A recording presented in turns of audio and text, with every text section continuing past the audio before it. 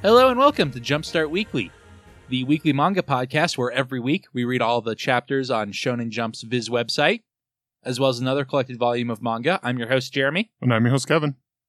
And this week we read My Hero Academia Volume 6 because you can't stop us. But before that, we read what I thought was a very good Shonen Jump. Kevin? Yeah. Some of the stuff at the bottom, again, but, you know. Most of that I liked more than normal this week. But we will get to that later.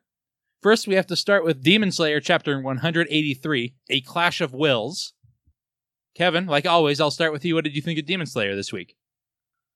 I thought it was pretty good. Yeah, the art I thought was a really muddy for Demon Slayer. Or maybe not muddy, but the action was a lot harder to follow. When normally Demon Slayer is impeccable about that. There also isn't a ton of action. Like, I guess there is, but I know what you mean. I don't mean the fighting even, but like the physical movements. Yeah. Like, I get what you mean. So that's why it's pretty good. So we have some of the other Hashira, or I guess they had already shown up. And so basically Muzan is like, oh no, this kid's taking control of this demon. And so Muzan instead decides to just kill the Biwa demon off. And the guy's like, oh no, if he does that, we're all going to die. Because they're like underground, I guess. Or deep inside, something like that. Well, I mean, they pop out of the ground. That's true. At the end. So like, I'm guessing they were underground and they knew that. And he's like, oh no, the Biwa demon's like dying. I've got to like maintain control long enough to get everyone outside. Otherwise, Muzan is going to be the only one that lives. And then Tanjiro throws his sword at Muzan's head, and it's cool, but I'm not really sure. I think he throws a different sword because it's broken. And I don't remember his sword being broken. He's definitely taking a lot of attacks, but like I said, the action is hard to follow in this chapter. Like I said, he does throw a sword. I got that. But I think it's one of the other Demon Slayer's swords. Okay, because there are a lot of dead Demon Slayers around. Yeah, the tip is like missing. And from my recollection, I don't think Tanjiro's sword is broken at the moment. Okay. But yeah, not a bad chapter. Just, like I said, I liked kind of everything in Shonen Jump this week. But for Demon Slayer, it was not really playing to Demon Slayer's normal strengths. Mm-hmm. Is there anything else you wanted to say about it, Kevin? Not really, no. Like, I think that kind of sums it up pretty well. It was good, but there are definitely some points where there's not a really good fight scene panel like there were last week even. Mm-hmm. Well, that will lead us to One Piece chapter 962, Daimyo and Vassals. What did you think of One Piece this week, Kevin? Again, pretty okay. Like, I enjoyed some of the flashback stuff, but it kind of had me confused on some things. Like, oh, because I was doing research, we're building the 9 red scabbards as Odin kind of ran around, and they ended up just like following him. But I kind of wonder how Dogstorm and the cat one that I can't remember his name get involved. Well, they were on Roger's ship, and we know Odin is also on Roger's ship at some point. Okay, is that okay? Yeah, that has been established. That's where they meet. I'm sure that was. I had forgotten. Something about One Piece this week really got to me, and I don't really know what it is, because it's basically the turn you expect the flashback to take. Yeah. Where Odin goes to this wild area, basically, where there are all these bandits and monsters. And because he is strongest, he conquers it. And he gets disowned and named the daimyo of it. Well, because he, not only does he conquer it, he kind of like teaches them how to better themselves. Yeah. Through strength kind of thing. Yeah, like very much martial arts as Zen sort of thing. Yeah. And something about it just really, really worked for me. And I can't really place my finger on it. I really liked One Piece this week. And again, it was more or less what I expected from One Piece. And I haven't super liked this flashback arc. But just something about all of it. I gotcha. Really landed for me, especially with all the reverence all his vassals show for Odin. And him being like, well, I don't want some stuffy nobles to be my vassals. Obviously, it's going to be you guys. And we already know that part of the story. Yeah. But something about the way it's executed, I don't know. It really got to me this week. Yeah, and it didn't for me. So like I enjoyed it, but it was kind of like, all right, yeah, this is like more beat on the flashback thing. And that's really how I felt about it. Anything else you wanted to say about One Piece? Nope. Well, that will bring us to My Hero Academia number 250, ending. Weird way for My Hero Academia to end when it's on such a high, huh, Kevin? Yes. With the season of the anime. I mean, I really didn't see that coming. No. So Endeavor has a Joker, it turns out. Yes. Who wants Endeavor to kill him because he is the Joker? Well, initially he wasn't. Like, it honestly seems like before he actually says that, it seems like he wasn't the Joker. Like, he was just some crazy person, Endeavor kidnapped me, now I broke out and I'm gonna take him down kind of thing.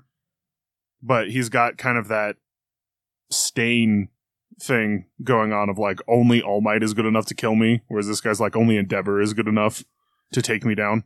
Yeah, and he gives very specifically Dark Knight Returns Joker vibes off, especially in the final panel of this chapter. Yeah. Also, he kidnapped Endeavor's kind of crappy son, Toya. Yeah. We didn't mention him at all. And by kind of crappy, we mean he has no backstory and he doesn't like Endeavor. Yeah, well, that's totally fair, but statistically, none of Endeavor's sons like Endeavor. So. None of Endeavor's children, any of them. His daughter seems to be trying real hard, at least. Well, and Shoto's doing better. Like, the family is starting to turn around, but this is the son that's like, no, he's an asshole. Well, Come on, man, he's like trying. I don't give a crap. He was an asshole. Yeah, anyway, so the Joker kidnaps Endeavor's crappy son while Endeavor is driving the three of them home, which is a very funny scene. Endeavor is not driving. Oh, well, I was going to say, he actually has a chauffeur. Yeah. He's like chaperoning? Yes. He's in the passenger seat. Yeah. Well, that was one of the things about this chapter that had me laughing, was at first I thought Endeavor was turning on and off his mustache fire in different panels. Oh. Because him and his chauffeur look very similar. I can see that. In the face. So I was like, wait a minute. And today I want to be clean shaved. Well, like, he's mentioned before that he can turn that stuff on and off. So I thought he was doing it as like part of a comedic effect, because the chauffeur is like talking in this really like impassioned voice, like, I love the Endeavor Agency. And so I thought he was doing a bit almost. And then I was like, oh, that's another person that to me looks very similar to Endeavor. I got it from the blocking, but now that you say that, I can definitely see how you make that mistake. Yeah, I also picked it up, but it was just I think also some of it was the fact that they're in Japan, so they're on... Oh, yeah, they're driving on the other side. On the other side, and Endeavor gets in the normal driver's side for me, so I was like, he's driving the car. Like, how cool, Endeavor's actually driving you home. And I was like, no, Endeavor is having somebody drive you home while being in the car. As a person who flies, I assume Endeavor never drives anywhere anymore. Unless he needs stuff to get there with him. Well, that's fair. But I feel like he has a chauffeur for that. It's yeah. like, you drive my stuff over here. Well, and I also can understand riding leisurely to work. But that's not driving. That's being driven. Yeah. That's what you have a chauffeur for. But I also understand that he probably wouldn't drive anywhere thinking about it. But, like, this just always reminds me of what's the guy's name? Ron Swanson character from Parks and Rec. He's got Ron Swanson's truths, and one of them is, if Americans had the ability to fly, they would call it exercise and never do it. I mean, there's a fairness to that, but also if Americans had a chauffeur, they would never drive anywhere. Yeah, I never would. I want those self-driving cars. It's like, my car can drive itself? Excellent. Anything else you want to say about My Hero this week, Kevin? We kind of just talked about the funny bits and not the dramatic bits, but they kind of didn't super land for me. They landed for me, so I thought it was pretty good this week. I mean, like I said, I thought everything was good. Yeah. I'm just going to be critical at all of it because of that. Like I said, it's just the Joker, and he works better when he's fighting Batman than when he's fighting Endeavor, I think. But we'll see where this goes. Yeah. So next we have Samurai 8, The Tale of Hachimaru, Chapter 27, Awakening. Thoughts on this chapter, Kevin? Daruma has awakened to his non-cat form. That is true. Which is an anime dude. Which is an anime dude, but I was like, well, we've seen it before too. But it's like, this is some cool backstory. And the fact that Daruma has to like stab a bit of his old master into his soul which his master is like, yeah, this might be bad, so, make sure you do it good, or make sure you have a good disciple to guard you. So what I'm guessing is going to happen is he's going to revert after this. Yeah. And then Hachimaru is going to be basically alone. For a little bit. Yeah. I assume it'll be more like an Odin sleep situation than a my master is dead situation. No, because they mentioned make sure you have a good But it guy could to also protect just you. be like he's unconscious or unable to move for like an hour. Yeah, it could be that, or it could be several days Yeah. or months Yes. of him being unable to move. So I guess what I'm saying is I imagine that there will be a cut to when Daruma is fine after this, whereas the way you made it sound like it'll be a story arc without him. And it could go either way. yeah, But- because I can honestly see maybe he's stuck in a mode where he can't move but can still Talk? communicate, Yeah, that would be good. and so he's You- like, they have to Yoda him around yes, and take Daruma. I have to fight this dude. That would be pretty good. So this starts out with some giant space fight stuff, and I don't think that's this series' strength. no, I like it conceptually, but it just reminds me of the end of Naruto when everyone's basically in a giant mecha and it loses a lot of the impact, which yeah. is weird since this is being written by the guy who did Naruto, but not drawn by him. But it still has a lot of the same problems, I feel, in the art. Although, lots of speculation is this guy was probably drawing the end of Naruto. So, Yeah, well, even then, it's still stylistically influenced by it. yeah. So, like, even if you have somebody, it's like the difference between having somebody draw this thing versus somebody try and draw this thing. Like, it looks kind of the same. Well, yeah, they were going for the same thing. So, but I do agree with you. The space battles haven't tended to work great, but, like, the personal battles have been, I think, Yeah. really cool. So, And also talking about the action being a little muddled, I had to read the end 3 or 4 times when Daruma drops his sword and Hachimaru catches it and throws it back to him. I really like that moment once I figured out what was going on. I But thought Hachimaru was throwing him another hilt. Like, I knew he threw him a hilt. I didn't realize I he think had he dropped it. catches the one that Okay. Daruma. I'm pretty sure that's how it I happens. I have no idea. I'm not 100% on it, so Yeah. So, like we said, a little. a little muddy. Yeah. But overall, a pretty good chapter. Which brings us to Act Age Scene 90, Mirror, which is actually a chapter I didn't super care for. I mean, like I said, I liked everything in Shonen Jump this week, but Act Age kind of disappointed me this week. What did you think, Kevin? I actually really liked this one. I really liked this other guy kind of getting a bit of the spotlight and them mentioning. So initially, this guy was kind of typecast as the like calm, placid dude until they realized the true extent of his ability, and he actually then started playing the Yakuza boss, the guy who's just he could menace you with a peaceful stare. Like, he's just so calm and peaceful in any situation that even if you get angry at him, you just end up being terrified because of it, because he's just like, okay, and Yeah, I don't know. I didn't hate it. I just didn't super care for any of that. What really drives me in Act Age is like the emotion, and Yunagi's anger has been so strong throughout all this.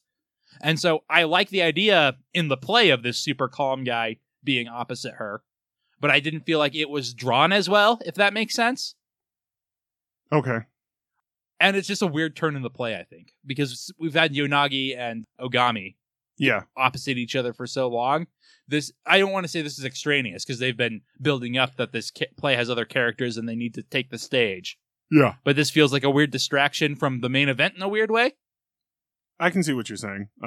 I think it's going to, like, I kind of like this bit of we've been building up these two players, and it's like, well, if there are these other people that are also important, so it'll be cool to see how they act. And I really liked Yonagi's, not so much the guy being the calm, placid mirror, but the fact, like, I think it was drawn really well that Yonagi started kind of like struggling talking with this guy, like he's reflecting her rage back at her kind of thing, and I think that was drawn very well. Like, I really got the tension she was feeling during that conversation. That will bring us to We Never Learn question 136, They Who Awaken to X. This is a character where Fumino says, I love you, Yugia, and Yugia says, what? My ears are clogged because they need to maintain the status quo. What did you say? And she's like, oh, never mind. Yeah. So that kind of sucks. A little bit, but like she finally has admitted it to herself at least. Yeah, I didn't dislike the chapter. I just found that's like a lame thing, right? Yeah. Especially, it's not like even a car goes by or something funny happens. Yeah. Just Yu-Gi-Oh's like, I didn't quite catch that. And not even like a, what did you think? Say what I think you said sort of way. Just a, hey, you say something? Nope. Not me. I was busy not saying anything. Baka. Yeah. But yeah, this is all about Fumino realizing, oh my god, I'm in love with Yu-Gi-Oh! Yep. Which has been obvious for quite a while, so. Or if not in love, at least has a crush on. Yep. And then there was a thing where they hinted at her holding his hand during the fireworks festival, I think, which is a callback to a part that you haven't read. But during they have this like school fireworks festival, where a big part of the story arc is Yu-Gi-Oh! Is dressed up in a Sir Meowpoleon costume. Just saying, like in a mascot costume, like he always is. Yes, but like everyone gets involved in this scheme. Actually, like they usually do. But he is Sir Meowpoleon, so he's Napoleon but a cat, and he ends up kissing Furinashi in Romeo and Juliet because she's putting on that play. But there's this thing with there's a legend about the fireworks festival that if you're holding hands during the big finale that you'll fall in love forever. You know, like a lot of these romance manga tend to have. Like, oh, there's the high schoolers apparently get all excited about, oh, there's this legend about this thing. It's like, okay, well, that's an interesting legend, but like the reality is like, oh, well, I mean, if you're holding hands at the fireworks festival, you're probably dating. So, they started about to be. Yeah, I was like, oh, they started dating. How weird. Yeah, how weird. I don't know. I like Fumino a lot. So they had a thing where Yu-Gi-Oh holds somebody's hands during the climax of the fireworks but festival. We don't see who it is. And so this might be a hint that it was Fumino. Because there's a bit about hand holding in it. Yes. It might be. Or it could be anyone, because I doubt he's going to end up with anybody. Yeah. I mean, Kirisu Sensei seems like the likely one lately. Well, this is one of the... it was an anime that I watched, and it's a manga I want to get caught up on, is Quintessential Quintuplets, which is about a dude who is tutoring quintuplets. Sure. And the whole premise of the show is he's marrying one of them at the very start. But you don't know who. You don't know which one it is because they're all quintuplets, so they look the same. And they're older, so you can't try and infer it because they're dressed differently. I mean, the show makes it so that the viewer can easily tell the difference between them. Yeah. But it's clear that literally the only thing different is the way they dress and their personalities, obviously. But so there was this bit about, if you're holding hands during the fireworks festival, and it was kind of like the big season finale ending, and it turned out all 5 of them were holding his hand during the fireworks festival because he got sick, so they were at his bedside. Yeah. So they were all holding his hand during the fireworks festival, and he's like, I guess that. So they flash forward to the wedding where he's talking to his sister. And he's like, I guess that legend about the fireworks festival was true. I was like, God damn it. That's a pretty good troll. That was a very good troll. And so that's why I was like, I think this is pretty fun. So that's why I kind of want to read it at some point. Anything else you want to say about We Never Learn? My We Never Learn? It's mine and no others. Also, there's a pudding joke. Yes, there is a pudding joke. Like I said, I like, at the very least, Fumino admitting to herself that she loves Yu-Gi-Oh! It's a good bit, and it seems like it's going to dovetail into some other stuff. Well, we have to be getting close to the end soon, because feels that way. I don't think it all get held back a year. Yeah, out of nowhere. The plot Ghost that this manga is making too much money. Ghost needs you all to be in high school. I mean, there could be time travel boobs again. They could have to sign high school over because of time travel boobs. Yeah, or they could all somehow end up in college together. Somehow. No, I'm imagining a weird thing where they all travel back in time, but they are slightly older, and they all have to teach Kirisu. Because they are all their teachers, and she is the student. There you go. Last but not least, that brings us to the Promised Neverland, chapter 158, The Reason I Was Born. Which, like One Piece, I kind of saw pretty much coming, but it had a pretty good, powerful effect on me. How did you think about Promised Neverland, Kevin? I'm probably going to say this wrong, but it's Omae wa mo shinderu, which is the thing from Fist of the North Star. Oh yeah, where you are already dead. You are already dead. And I was like, I had that playing in my head when that panel was revealed of her being like, no, you're already dead. So you imagine Mujikawa doing what I can't remember what the attack name is. It's something ridiculous. But a lot of the time, it's not, like, the meme is not him doing the attack, it's just that line. Yeah. And then the sound of the guy just causing him to exploding, which she basically does as well. So I was like, yeah, all right, there's some definite Fist of the North Star vibes there. No, you're already dead. Oh, yeah, so the queen's dead because she ate too much. And she can't remember who she is because all the personalities are clamoring for control, basically. Yeah, and it was like, this isn't actually a superpower. This is just, the advanced stages of you dying because your cells are starting to mutate beyond recognition. You didn't get an extra... You didn't eat the one-up fruit like Brooke. You ate the horror movie villain, I get one last one after the credits fruit. Well, before you shoot me again. Her 2 cores would have enabled her to survive. It was the fact that... She ate too much, specifically. She ate too much specifically. Like, she was going to die anyway, and the first core was what caused her to mutate. Yeah. Like, maybe it was the fact that because she had 2 cores... She could live through all the she'd eaten. Yeah, she could survive, but once 1 was gone, she was dead. I also like the bits about I'm just going to keep calling her the evil-blooded witch, because I know her name, but I never think I pronounce it right. And she's like, I spend a ton of time thinking why I exist, and she comes up, and the answer is, I'm here to change the world. Yeah, because I can make it so demons don't have to eat humans, and then we can be bros. Well, not just demons don't have to eat humans. Demons don't have to eat anything. All. That's true. I mean, I think they still have to eat, but actually, I don't know that they do. I don't think they've gone into that, because the evil-blooded, like she mentions, no matter, even if I never ate. So it's like, do you literally never need to eat? Because that's a pretty sweet power-up. Well, they can just regenerate, right? Yeah, so if they never need to eat, that's pretty awesome. Yeah.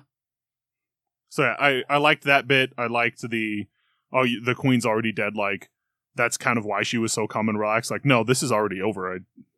I'm just watching your death rows. Yeah.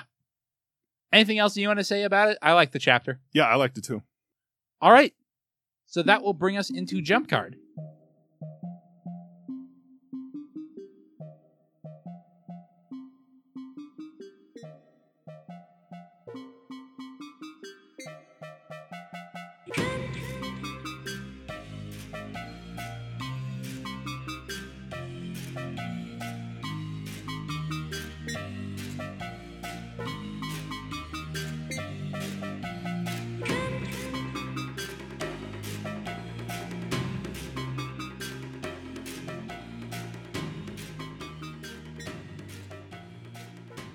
Jump Card is the segment where we rank everything we read this week from our least favorite up through our favorite. 19 this week. So what do you have at number 19, Kevin?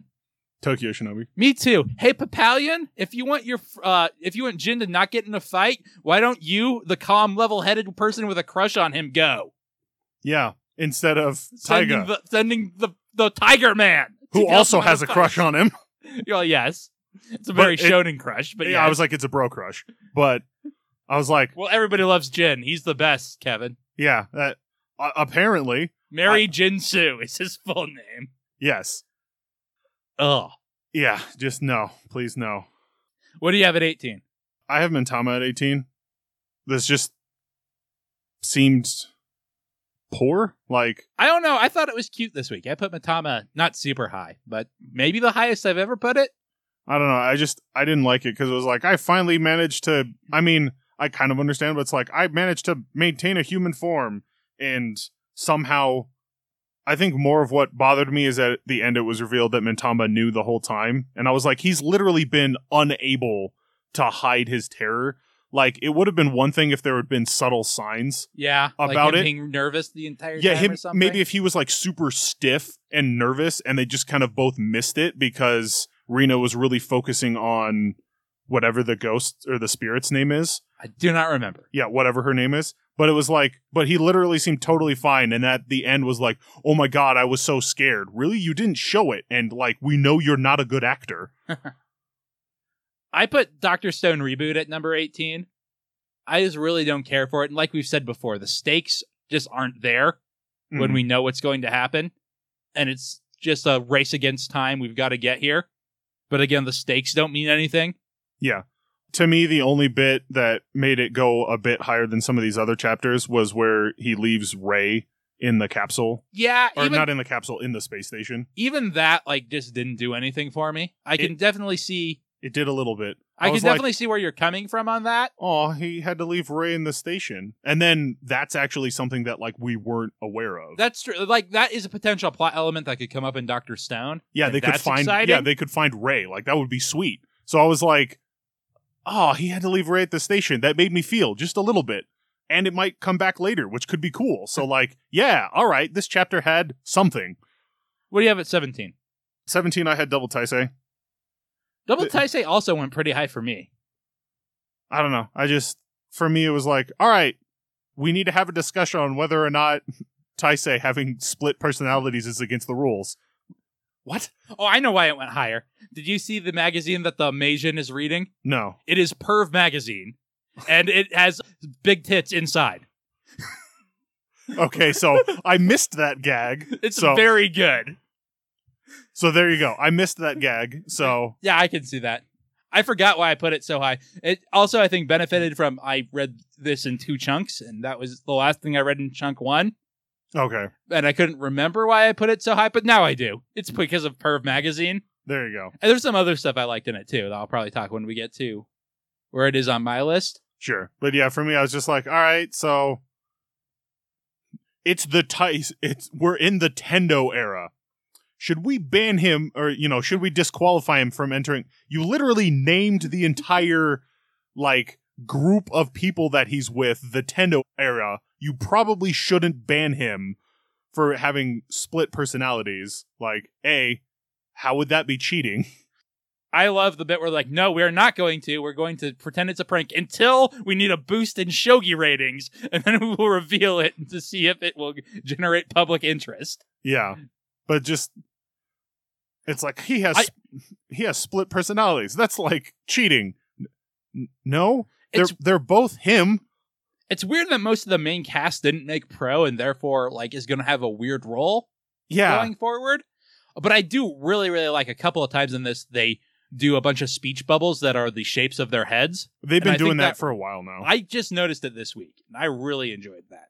So I think that also bumped it up for me. Yeah, they've been doing that for a while now, and while I do like that aspect of it, I was like, okay, yeah, so you've been doing speech bubbles that are shaped like their heads because you have them not on panel talking, so I can tell who's speaking, which is nice, but I have Beast Children at 17. It just really didn't do anything for me.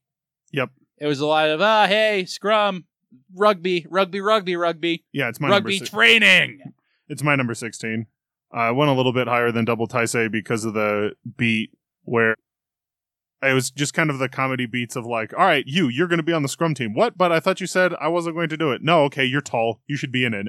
And then they like kept cutting over to the main character who's just like sitting there like shaking. Like, I'm not in this chapter. I want in. Yep. And the coach captain. And the head player, the captain, because I don't know that they have a coach, being like, nah, he'll be fine. No, don't worry about it. He'll be fine. And he's like shaking more. And eventually, all right, fine, you can get in. And he's like, all right, don't worry. I got this. Bam. I'm perfect at this.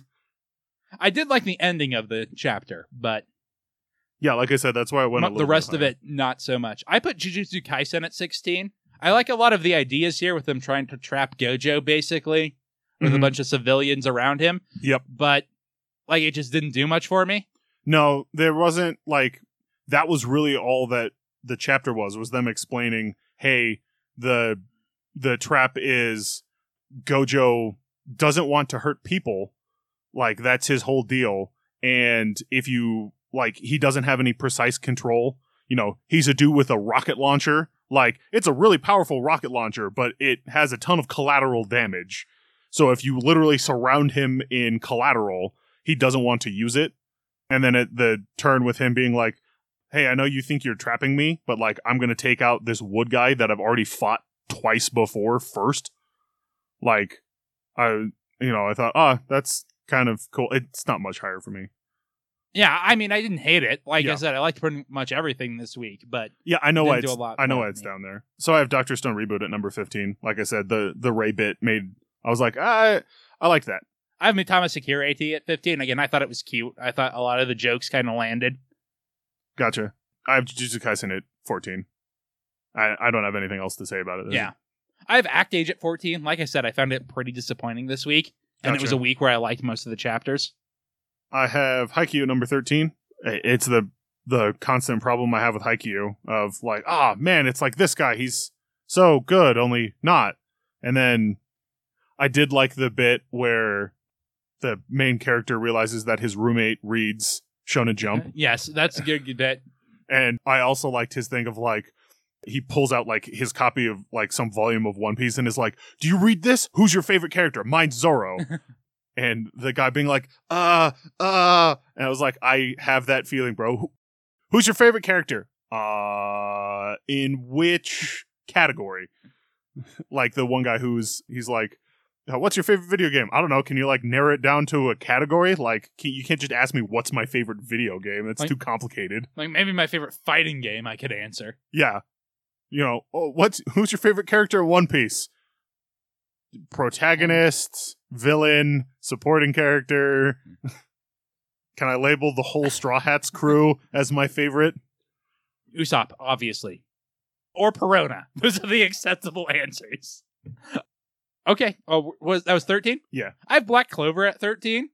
There's a lot of Black Clover I liked, but also it's very typical, and it's really weird that they broke up this arc this way, right? Yeah. It's like this hard break, and now to establish stakes, we have to have a rape threat, which Asta has to overcome. I mean, and he does so effortlessly, so it's basic hero stuff. Yes. With new buff Asta. Yes. Now the girls like him even more. Yes. I do love the bit where the one guy's like, I honestly didn't expect the dude with no magic to get stronger by training with us somehow. Like, all right, we've got a training regimen that can help your like high-level mages get better. How did this kid get better? He doesn't have any magic. He was doing push-ups while he did it.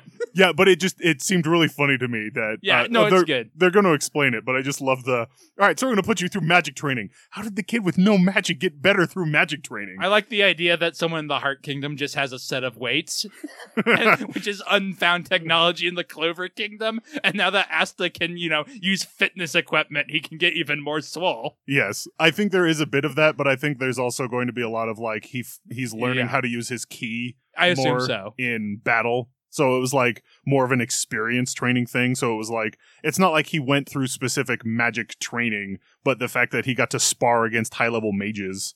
I also Um, really like the cliffhanger on it, but it has nothing to do with the rest of the chapter. Which No. kind of hurts Well, and the it's entirety also of the chapter to me. the cliffhanger is also very jarring for me because didn't the start of the 6 months later was hanging out over like some like flying over some vista, Yeah. and then it's like, all right, here's the cliffhanger. Yuno's flying over this vista. Asta goes over here. Now Yuno's beaten to a pulp and in front of the orphanage that he grew up in. Wait, what? Yeah. That seemed fast. I thought he was like literally just hanging out over there, unless that was before the 6 months and this is after. But That's my assumption, but yeah, it is. that was not- just my thing. I was like, he seemed fine 30 seconds ago. What happened? What happened? What do you have at 12? At 12, I have Mission Yuzakura Family. I liked this one. Like, I liked the whole thing of the disguise brother, I guess I'm going to call him because I don't remember his name, was like, oh yeah, I took this mission to actually, like, help this girl out for free, even though she couldn't afford me, because he's like, his tenet is like, I'm here to have fun. Yeah, and emotionally manipulating a Yakuza man by showing him the person he loves one last time seems fun. Well, he wasn't supposed to be there. Yeah, that's true. Like, he even said, he was like, all right, so she gave me a message in case my first ruse failed. Yeah. Like, initially, he was just supposed to sneak in as her, get the files, and get out, and then that guy showed up. And he was like, yeah, no, this is fine. I'm glad that I got to see her one last time kind of thing. I was like, that's cool. I put Mission Yozakura Family higher. On today's theme, the emotions just really got to me, even though I can't really tell you why. Okay. The more I think about it, it's probably the depression is real bad. So all the emotions are real strong in me. That makes sense. I mean, I could see how that makes sense. I have Yui Kamio at 12. I liked it fine, but there was a lot of, I don't want to say Deus Ex Machina, but it was a lot of escalation, I guess. Yes. And it seemed like it was pretty fast. Kito getting sliced to ribbons and then being fine, which makes sense. It's been set up. Yeah. Well, But- also, they're not technically in the real world. Yeah, that's true. They're in like a mirror. Although I thought he was in the real world. Does he like slip in? No, I'm pretty sure he slips in. Okay, I feel like he does when he's cut up, though. Maybe Yeah. it's before that.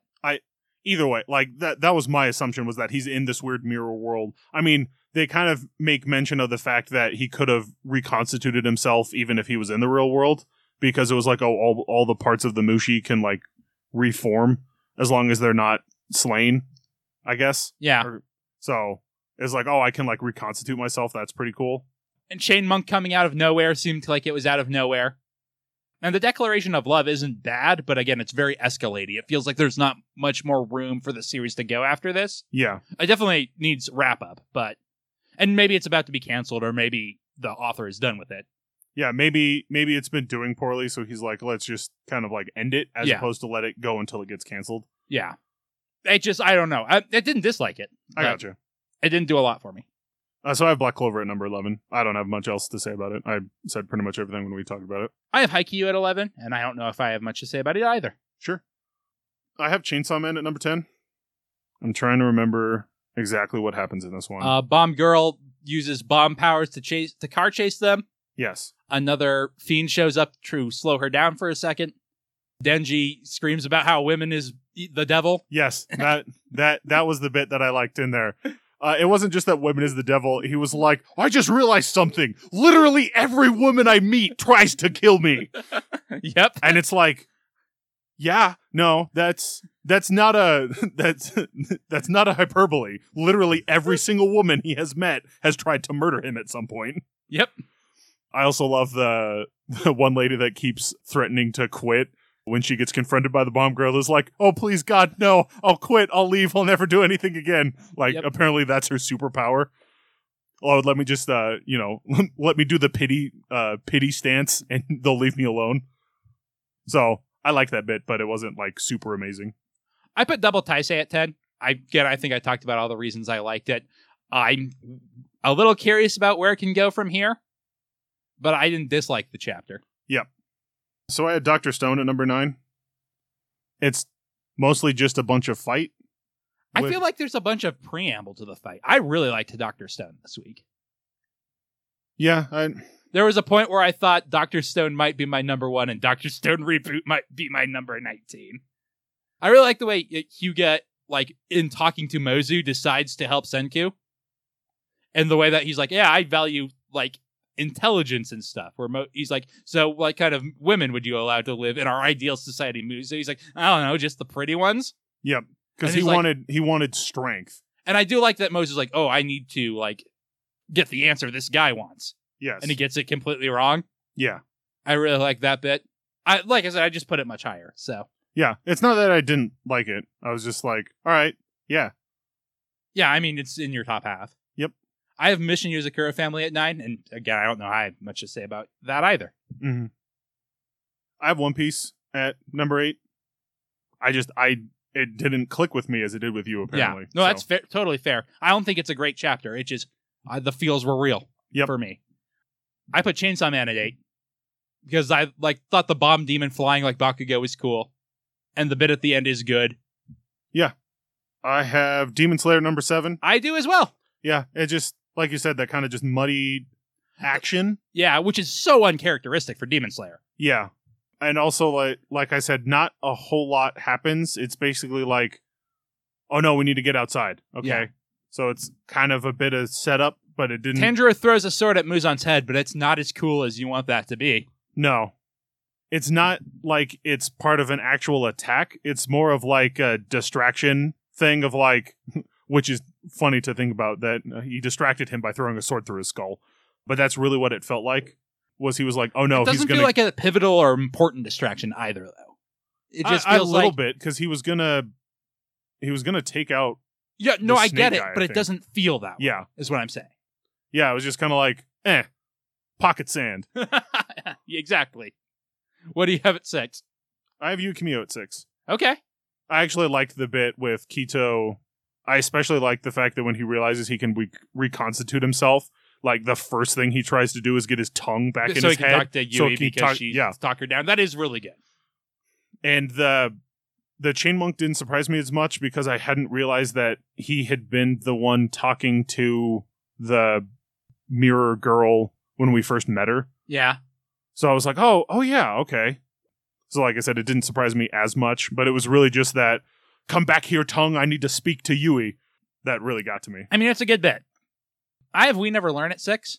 I did like Fumino realizing, oh my god, I am in love with Yukiya. But also I really disliked that, what you say? Yeah. I had Act Age at number 5. I liked it a lot more than you, but yeah, I don't have much more to say about it. I have Samurai 8 at number 5. Again, some muddy action. And while I do like Hachimaru flying up to his master to help him, like that's a really good bit. Yeah. There is like a break in action. Like they try to play it off like a surprise by having Hachimaru on the ground and then in space. Yeah. But there's like a weird distance thing there that I don't think ruins the chapter. But. Yeah. It was my number 4 for, I don't have much more to say about it either. Like, I was like, this is kind of interesting and this will be cool to see where this goes. I have One Piece at 4 and we've talked that to death. Yep. I have We Never Learn at 3. I guess I just liked it a bit better than you. Like, Definitely. I still had some of the same thoughts on it. I do, like, I'm just used to the trope at this point. I love you, huh? What? What did you say? Like, it was a little annoying that they at least didn't even try to make an excuse of why he couldn't hear her, but I have My Hero Academia at 3. Not a great chapter, like I said. I shouldn't say not a great chapter, but the Joker stuff was just real. Like, you put the Joker in here, huh? Yep. But all the stuff in the car was real fun, and all the stuff at the house beforehand was also really good. Yeah. It's my number 2, and I didn't immediately draw the Joker analog because I'm not as big of a Batman fan as you are. It just was super strong on there to me. Yeah, well, like I said, you're a giant Batman fan. I am a giant Batman fan, but I also feel the Joker is it's pretty well known. It's a good fit, and I know the Joker, but because I'm not a huge Batman fan, I wouldn't immediately make that thing. Like, it makes sense when you said it, but it didn't click to me when I was reading it. And I did just like this chapter. I have The Promised Neverland at number 2, which you have at number 1. Mm-hmm. Like I said, the emotions really worked for me. There was just something not off about it, but I guess it was a little anticlimactic that's the way the queen dies. It makes sense. It's thematically good. Yeah. That's the only reason it's number 2 instead of number 1. I gotcha. So all right, I guess we can talk about why I put it I assumed we would roll into there before I said my number 1. So I just, again, the meme of Omae wa mo shinderu. Yeah. I think I'm getting that right. Is pretty great, especially because she literally explodes just like they would in that. And I kind of liked that they didn't have to pull some crazy stunt to try and kill her. They didn't have to do anything. It's like, you're already dead. And I just kind of liked that was kind of like a subversion of the typical shonen thing of, it wasn't like, I'll use my hidden evil-blooded witch powers to take you down. It was like, you already defeated yourself. I like that too. I think that would have worked a lot better as a cliffhanger though. Yeah. Which it almost was, but not quite. Not quite, but I could see you there. And again, like I said, I really like the bit where the evil-blooded witch is like, I finally figured out what my purpose was after spending like 700 years trying to figure it out. And it's not like she just figured it out now, but that's why she was like, when I met Emma, I finally figured it out that my purpose is to change the world. Yeah, that's good. I have Dr. Stone at number 1. Like I said, I just really liked it this week. The confrontation between Mozu and Hyuga. I gotcha. I really like that. I really liked some of the fight scenes in there. And the way like Senku has to like slowly tiptoe his way out of the middle. Yes. I gotcha. I've been really liking Dr. Stone lately, so that is reflected here. All right, that does it for Jump Card. Join us after the break when we will be reading My Hero Academia Volume 6.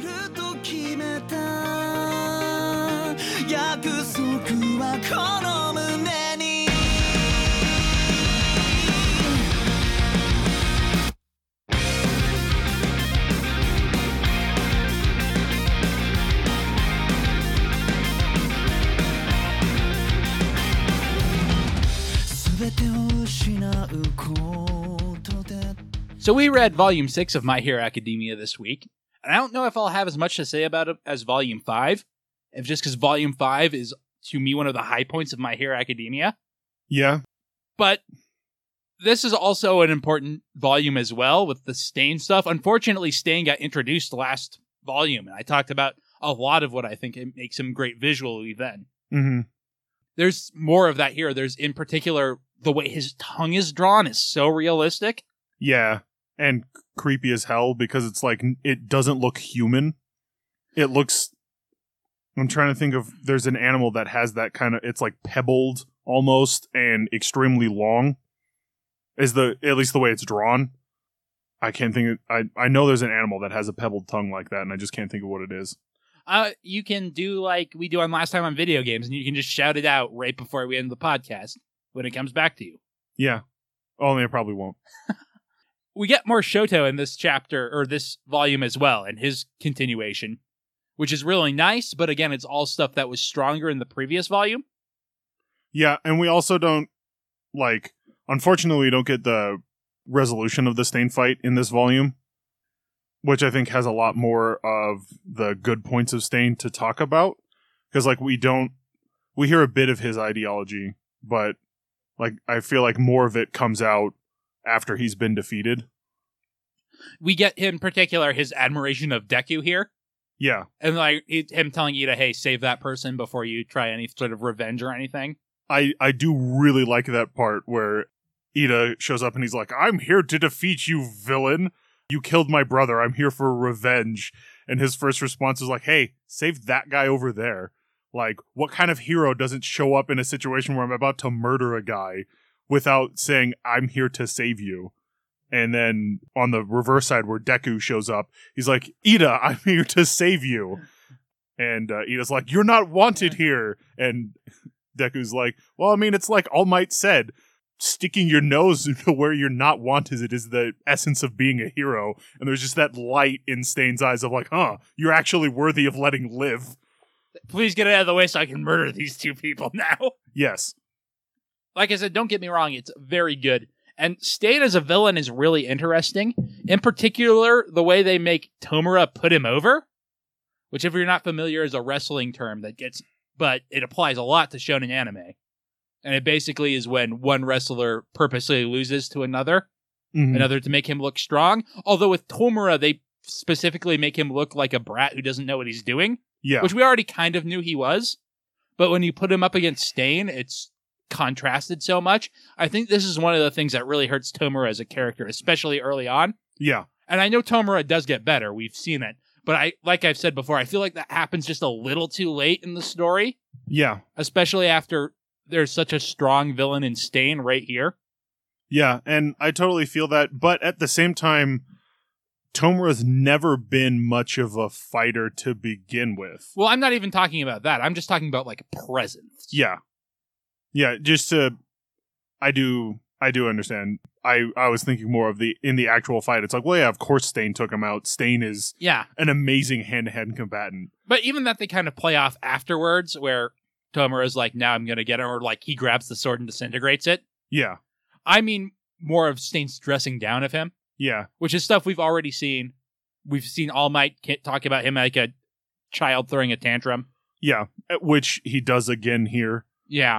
I like it. I think it might take, I agree with you, it takes a little bit too long for him to kind of mature, but one of the things I really like is, so Tomura throws the tantrum, and then Kurogiri, the teleport dude, is talking with All For One, and is like, hey, should I be allowing this to happen? And him being like, listen, in order to be a good teacher, you need to teach your students how to find their own answer. telling somebody something does them no good. Which is contrasted to the way Gran Torino is trading Deku right at that moment, Yes. where he's letting Deku figure out what he needs to do. Yeah, and they're both commenting, they actually both comment on how crappy All Might is as specifically as a teacher, which even he comments on. He's like, Well, he's got that for Dummies book. yeah, but like he's getting better over it at it through the course of the series. But that's something else I like, is that he starts out as a crappy teacher, like, well, I don't know how to teach anybody. I've never done it before, kind of thing. And the two of them kind of being like, no, you need to let them find the answer rather than just tell them the answer. And I did really like that bit where it's like, Tomura's acting like a whiny kid. Yeah, just give him time. I'm going to let him try and find the answer by himself, and that will be better for him than me just telling him, no, you're an idiot, you need to do it this way. And speaking of Gran Torino, I do really like the character. The way he's introduced, I don't think is that great. The author specifically says he goes the Dagobah route with him, which I get, but Gran Torino goes from like weirdly acting like a old man to suddenly I'm going to teach you too fast, I think. With Yoda, it's a test that Luke fails, where the Gran Torino just is like, I'm an old man, I dropped ketchup on myself, being an old fogey, I'm actually super competent, haha. And I don't really think it lands. Yeah, but I also like the contrast where it's more, this is just how Gran Torino fucks with people, is he pretends to be the senile old man, but he's like still hyper competent, even in his old age. I guess there's no punchline to it, though. No, not really. Like, it's not like this is a gag and he's done with it after a while. Like, this is just literally how he acts. Like, I get to pretend to be the old man because I'm an old man, but I get to pretend to be the senile old man. And that will, like, if I do it constantly, that will probably have people get caught off guard. You know, that's just some old codger, the old crazy ex-hero. And then he's suddenly like, no, I'm still hyper competent. I do really like Deku's fight with Gran Torino. We were talking a lot this week about kind of muddled action scenes, but this isn't that at all. No. Particularly because you have all the motion lines off Gran Torino, which just paint a huge, vivid picture. Yeah. And how close Deku is always getting to landing a blow on him. All the panels look super good, and they don't skip on close-up panels to clarify the action when necessary. Yeah. Yeah, definitely really like the fight scenes between him and Gran Torino. And I also like that Gran Torino is like, all right, so you've been dueling against me for a little while, but you need to fight other people, because otherwise you're just going to be the best at fighting me. And that's not a good plan. Very few people are me, statistically speaking. Yes. But I also love how in the Stain fight, Deku's movements, they call out them being like Bakugos, but they're drawn like Gran Torino's to help show the motion. Yeah, because he's doing the motion. He can't do the midair stuff yet, like Bakugo can, and also it's kind of Ida calling out that it's like Bakugo's, and neither of them have seen Gran Torino's. True. It reminds me a lot more of, in the anime, even when Deku's fighting Night Eye, and he's like, he's fighting like Gran Torino, bouncing all over the walls, and I kind of like how Deku is absorbing people, which is what his quirk does. Yeah. Well, his new quirk now, I guess. He's got Gran Torino's quirk, it turns out, so I'm super excited to see him use that eventually. Does he have Gran Torino's quirk? He has them all. Everyone who had All for One. But did Gran Torino actually have it, or wasn't I'm pretty sure he did. I'm pretty sure he's in the line of succession, like when Deku sees everyone. I didn't think he was. I thought this is definitely something to look up. I'm going to do a Google right now. Because I thought he trained. Do we even know her name? We do not. All Might's trainer. Like, I knew they were like partners or something like that, but I don't think he ever had All for One or One for All. Maybe I am just wrong. Yeah, I guess you're right. For some reason, I thought he did.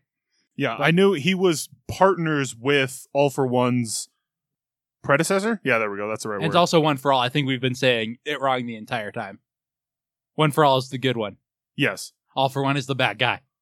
I might have gotten that screwed up. Hopefully, I think we've been doing it the whole time. I just realized when I was reading that. No, I'm pretty sure I called him All for One when we were talking about Tomura, but I might have started calling it All for One when we were talking about the quirk. Anyway, but I do like that he's absorbing people's fighting styles, but then he's like, in the anime, he's kind of realizing I need to put my own spin on it.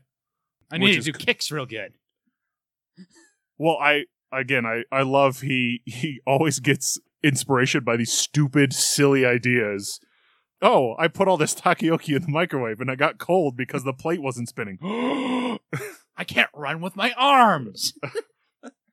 I mean, that like, as silly as that was, I'm like, I really like these. Like, these are the silly things that makes him go.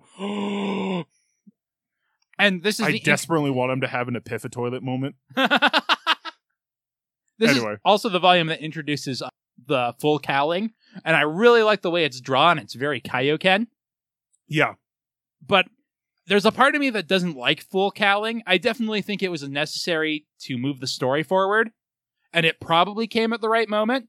But part of the reason I like that Shoto Deku fight so much is that Deku's got a super limited like resource count that you can see in his body. Yeah. And the hook of him destroying himself every time he uses his power is a lot of what drew me to the series. And I think it's good for him to have gotten rid of it while I still wanted more, instead of by the time I got tired for it. Yeah. But there's always a part of me that wants to go back to that. Yeah, part of me doesn't as well. Like, I don't really have that moment. I like the fact that, I guess for me, my fighters don't necessarily need to have flaws for their superpowers. I mean, I am a fan of Superman, so yeah, I'm in the same boat. That's what really drew me to Deku's power set. Yeah. Whereas, like, now he's just a Goku. Yeah, but that also, he still injures himself a lot. Like, yeah, no, I don't think it's like my hero is downhill from here or anything like that. I just have a real love-hate relationship with full cowling. I gotcha. I'm waiting for, eventually he's going to have the realization of, he's like, oh, I've got full cowling and I need to activate it. I want him to have the realization, why do I ever turn it off? Yeah. Well, but that's when he's got to be stronger. And I assume it takes concentration for him. He kind of mentions it here. Yeah. But he gets to get to that point, yeah. Yeah, to where he gets the point in his career where he's like, because I mean, All Might never has to think about anything. So it's like, I don't activate full cowling mode. Like, actually, that could be something that happens in the current manga chapters. Like, oh, you need to be faster. And maybe he'll have the realization, what if I never turn full cowling off? Like, what if I never what is the point of me powering down? Like, of course, the whole realization here was, well, if I have full cowling active all the time, I can use my power all the time rather than turning it on or off. What if I never turn full cowling off and I'm just super powered all the time and just figure out how to work around that? Would be something that's like, oh, that's how I get that quarter of a second faster, which makes all the difference in this thing is, what if I never turn off? Yeah. I can't wait till the anime gets to infinite 100%. But oh man, that is going to be so good. I am so looking forward to that every episode fight. I'm like, I know it wasn't going to happen this episode, but can we move this and this was a good episode, good pacing, you're going through this quickly. Can we get a little faster? Just a little faster. Part of me also doesn't want it to go a little... No, that's fair. That's totally fair. I think they're actually doing a really good job with it. Yeah. But man, do I want to see that. I really like the last episode of the anime. I love Kirishima. Yeah. Kirishima with his Red Riot thing, and it's just like him finally realizing like, I need to be the hero, and then him getting the recognition of the people in the alleyway of like, hey, young kid, like that was awesome. You helped us out a ton. I'm going to remember your name. And I really liked that moment where he was like, I've been struggling where I've got to deal with, like, I'm comparing myself to Bakugo, Todoroki, and Midoriya, who have these super flashy moves. And I'm like, I make myself hard, and I'm like a tank. And then him realizing, well, just because I'm a tank doesn't mean that I'm not important and not needed. Yeah, I was kind of expecting a lot of the stuff that I think happens in Kirishima's second fight in this arc to happen here. Some of it was alluded to. Yeah. But I still like the episode as well. Plus, Sun Eater might have my favorite quirk. Sun Eater's great. I forgot that his name was Sun Eater too. It's a good name. And yeah, that is an amazing quirk, and I like that even everyone else in there is like, he's got an amazing quirk. Like, even Fat Gum is like, the main reason he's one of the big three is he's just like, he's not like Togata, where he's got pro level control over his quirk, but he's almost there. Like, he's as strong as a pro level hero right now. the only problem he has is his personality. Self-confidence. Yeah, if he could get over that, he'd be amazing. Like, he's amazing now. Imagine if he wasn't, depressed all the time. I think about that. I think that about myself quite often. Yes. Anything else you wanted to say about this volume instead of looking forward? I do like the naming themselves bit that we kind of Yeah, that was over. actually my only note that I didn't bring up. There was something that Minata said in there that had me, that I thought was funny. And it was like right before, I can't remember what it is now. It's going to bother me. But he said a line that had me laughing. And I like the classroom bits of My Hero as well. Like, all right, we just had the sports festival. What's coming up next? Oh, you're picking hero names. Ooh. And they get to have like the fun school event where they're all picking hero names. And there's Lord Death Murder and Lord Explosion Death. And King Death Murder. I still love that Bakugo still doesn't have a name.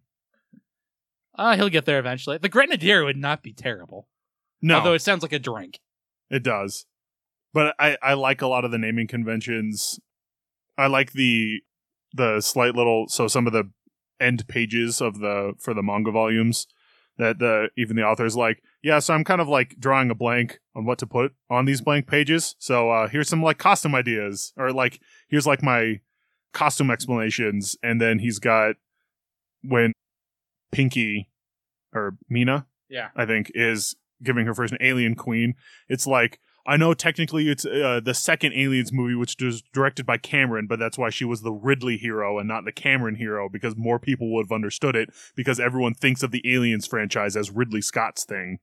I feel like people think of good sequels being James Cameron's thing, but I guess now Avatars is James Cameron's thing. Yeah. Well, I get where he was coming from. I tend to think of the Aliens franchise as a Ridley Scott thing, even though Cameron directed the second one. But like the first one was still good. So, and no one remembers who directed Terminator 1. No. Yeah, so it's not like My Hero Academia is bad after this. This is still a really good arc, and the Stain fight's really, really good. I just don't think it has the impact of the previous one. No, but that was also like, it's your favorite arc, and that was the climax to it. And this, like, I feel like maybe this my is favorite arc. The current arc the anime is on, also very, very good. Super solid. But I feel like this was definitely riding that energy wave of the climax of the last volume very well. Like, I really like this volume too. We get a hint at the climax of this one with Ida kind of realizing like, oh, I've been an idiot. Yeah. Which is totally true. Like, that's one of the things I like about the Stain fight is a lot of the fight isn't about them physically beating Stain. A lot of it is about Ida realizing, I am being an idiot. Yeah. I'm not being a hero at all. And like, Todoroki and Izuku don't have that problem because they come in to save Ida, or I guess Todoroki comes in to save Deku. But they came in to save somebody. Like, oh, you two are actually like functioning like heroes, versus Ida, I'm here to avenge my brother. This is the whole reason that I'm doing this, man. Like, you people have lost your way, kind of thing. Yeah. All right. I think that just leaves us with personality power level then. Yeah. Vegeta, what does the scouter say about his power level? Personality power level is the segment where we rank manga characters from best to worst. At the very top is Uzumaki Naruto, who is not a My Hero Academia character. At the very bottom is that guy who's not Yamcha from that time I got reincarnated as Yamcha, who's worse than every My Hero Academia character, I think. Yeah, even the basically nameless no-face villain, or not the nameless villains in the USJ arc still have more character than that guy. Dead center, we have Buggy the Clown from One Piece. So who do you want to rank this week, Kevin? I'm tempted to say Ida, but Ida makes a lot of sense to me. I almost think that next week would be better to rank him because that's where he has his big break. Yeah. So I thinking about it, like saying it out loud, makes me realize that next week would be a lot better for ranking Ida. So we could rank Uraraka. I know she's in this volume, but she doesn't do a whole lot, but she doesn't have another really big moment for quite a while. Yeah, ranking Uraraka, alright, whose name I can't say, would be weird, just because she'd be our first love interest we're putting on the list. And she's weird in the regard that they haven't messed her up yet. Yeah. But I'm very, very dubious about the fact that they won't. We could do her if you want, though. Like, this is getting hard. It was way easier when it was like, all right, who are ranking? Well, we got to rank Bakugo. Yeah. Bakugo, Shoto. That's the All problem right. with doing a series over and over again. Is eventually you got to pick someone.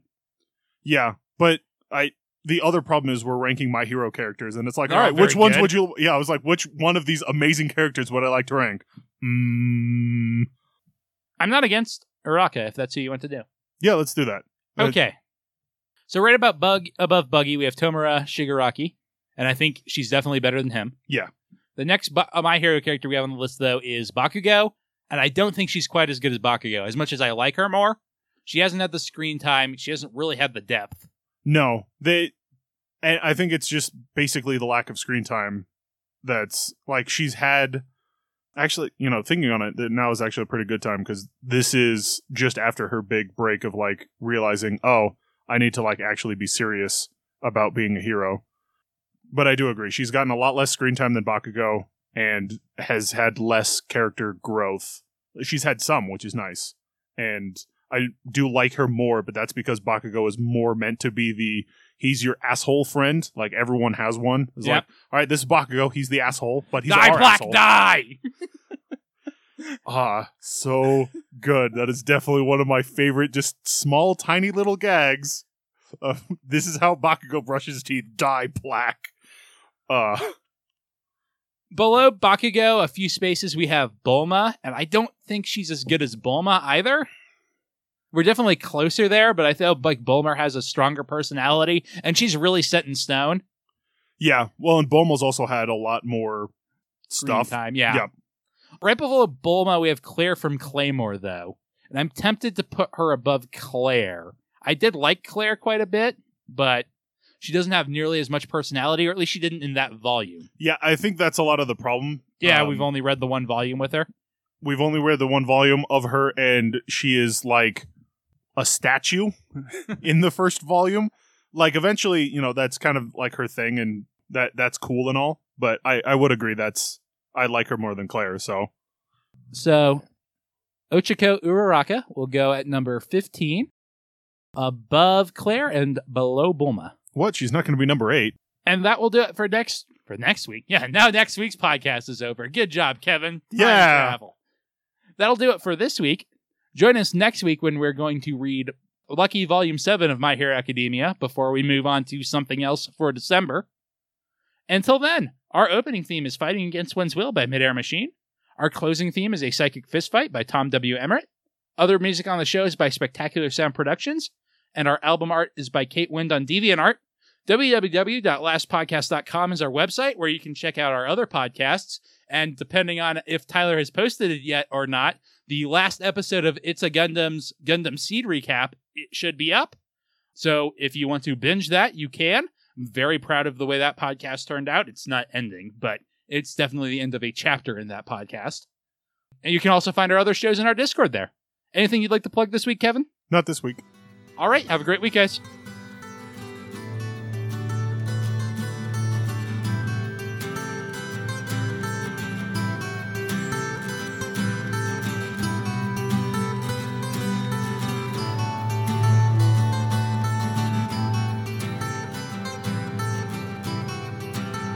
I've had enough of all your jokes and vicious insinuation.